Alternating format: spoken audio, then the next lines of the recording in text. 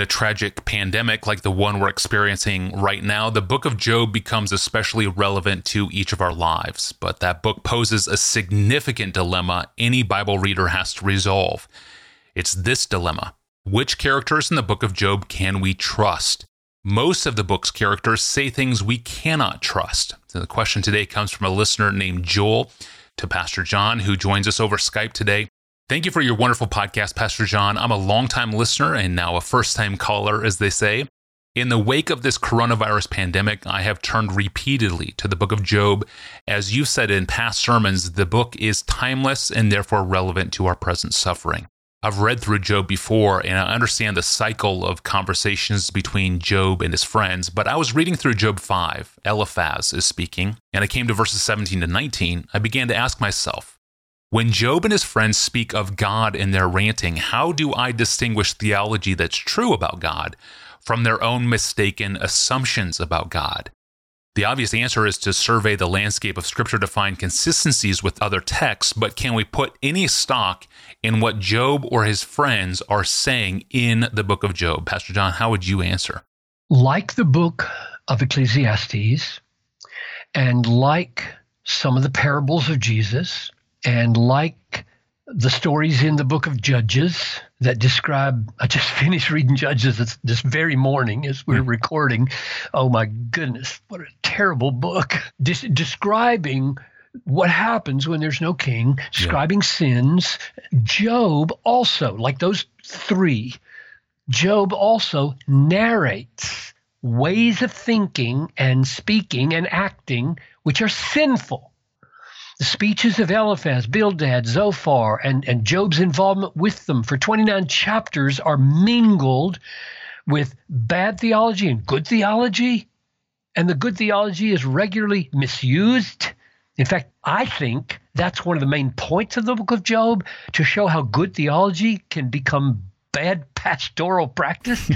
Really, I don't think you'd spend 29 chapters on the misuse of good theology if that weren't part of the point. There's nothing unusual in all of this in principle, in the way you'd write something. We all tell conversations that we've had, and we tell about events we've been a part of, and some of the things we narrate in the conversations we disapprove of, and some of the things we tell about in our experiences we disapprove of, and we expect listeners, as they listen to us, to distinguish what we're narrating as disapproved and what we're narrating as approved. And we need to give them clues. We have to help them understand which is which.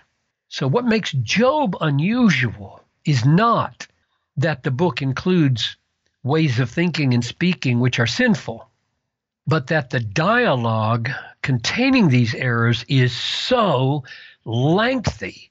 From chapter 3 through chapter 31, where Job and Eliphaz and Bildad and Zophar interact for 29 chapters. That's unusual. Mm-hmm. So Joel's question is there value in these speeches? That's one of his questions. And how do we sort out in this book what to approve and what to disapprove of? What can we embrace as life lessons that God intends, and what should we chew up and spit out? And I think that there are 5 ways that God intends, as the one who inspired this book, 5 ways that he intends to help us be able to profit from and rightly handle and interpret the book of Job. So here they are. Number 1, the inspired author.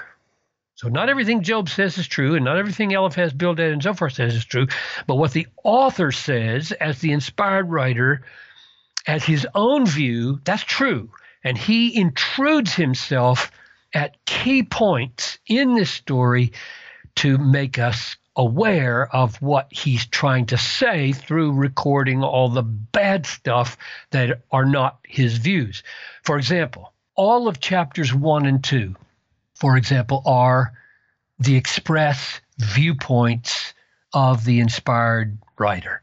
Here's where we can lay it down with great confidence how we are to view God's sovereignty, the role of Satan, the proper response of man to suffering and to sovereignty. They're all laid out for us in the first 2 chapters.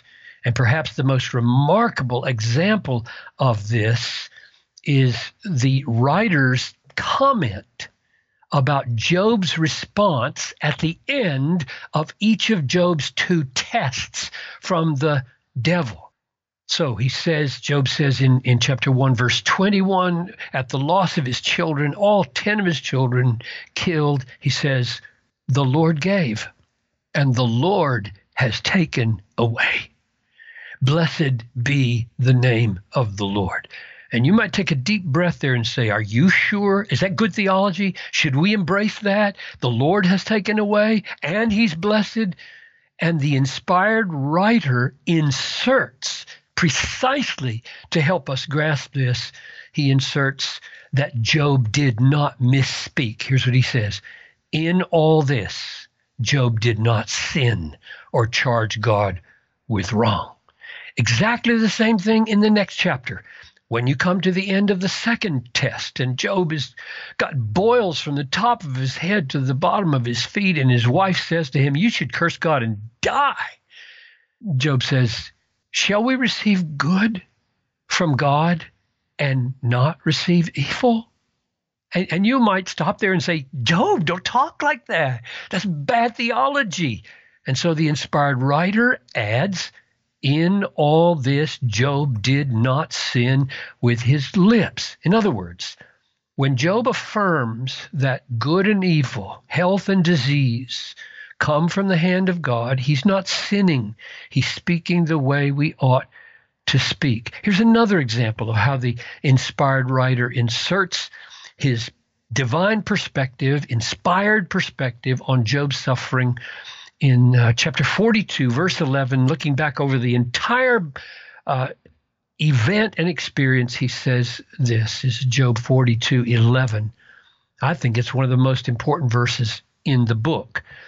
Then came to Job all his brothers and sisters, and they showed him sympathy and comforted him for all the evil that the Lord had brought upon him. That's not Eliphaz talking. That's not Bildad talking. That's not Zophar talking. It's not Job talking. That's the inspired writer putting into words what had happened really in this book. So my first answer to the question, how does God help us discern how to read this book? The answer is he causes the voice of the inspired writer to be clear as he intrudes himself on his own narrative repeatedly. Here's the second thing. God intends for us to be guided in reading this book by the appearance of Elihu in chapter 32. And Elihu comes, and I believe Elihu is a speaker of truth. I don't think Elihu is an added idiot to Eliphaz, Bildad, and Zophar.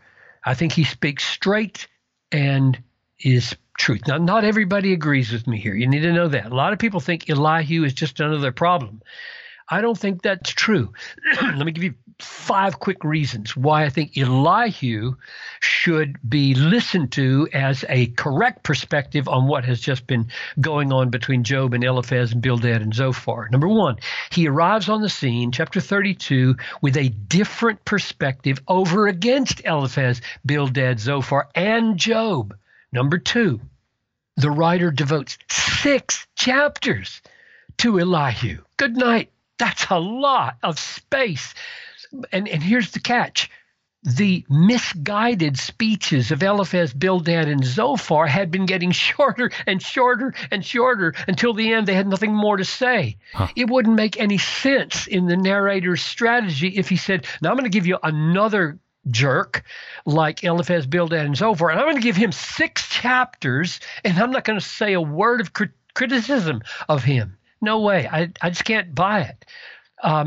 Number 3, Job repents from the very things that Elihu criticizes later on in chapter 40 and 42. Number 4, God, and I think this is the one that tipped me off years ago when I studied this in more detail. God rebukes explicitly in chapter 42, verse 7. He rebukes Eliphaz, Bildad, and Zophar. He never says a negative word about Elihu. That's just got to mean something, right? Number 5, he really does, Elihu really does give a different perspective on suffering than Job did. And I just commend to you chapter 33, verses 14 to 19. And if you want to go into detail, I preached a sermon on this very thing.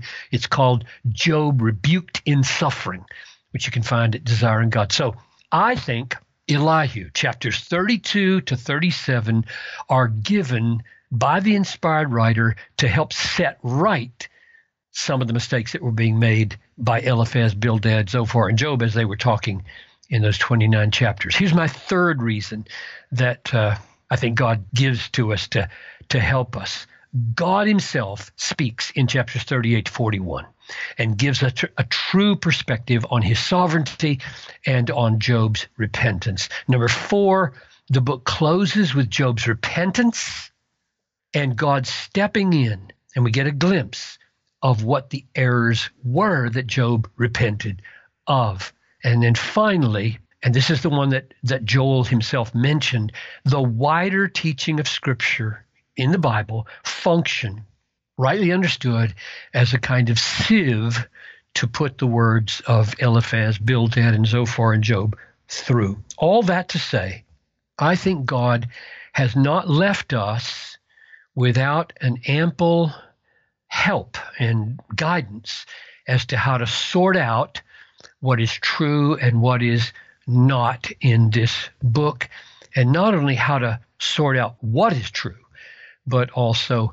how to use it rather than to misuse it. It is indeed the book we need right now in this season of suffering in the world to get our bearings and not to make some of the mistakes that Job made in reaction to God's sovereignty in his life. Yes, indeed. Very timely and urgently so. Thank you, Pastor John, for helping us better understand the book of Job. And speaking of the pandemic, even with all the disruptions to life in this crazy year, ministry for us has been full throttle. In fact, it feels like the Lord has even given us more work to do this year in addressing the pandemic, particularly with the international launch of Pastor John's new book, Coronavirus in Christ.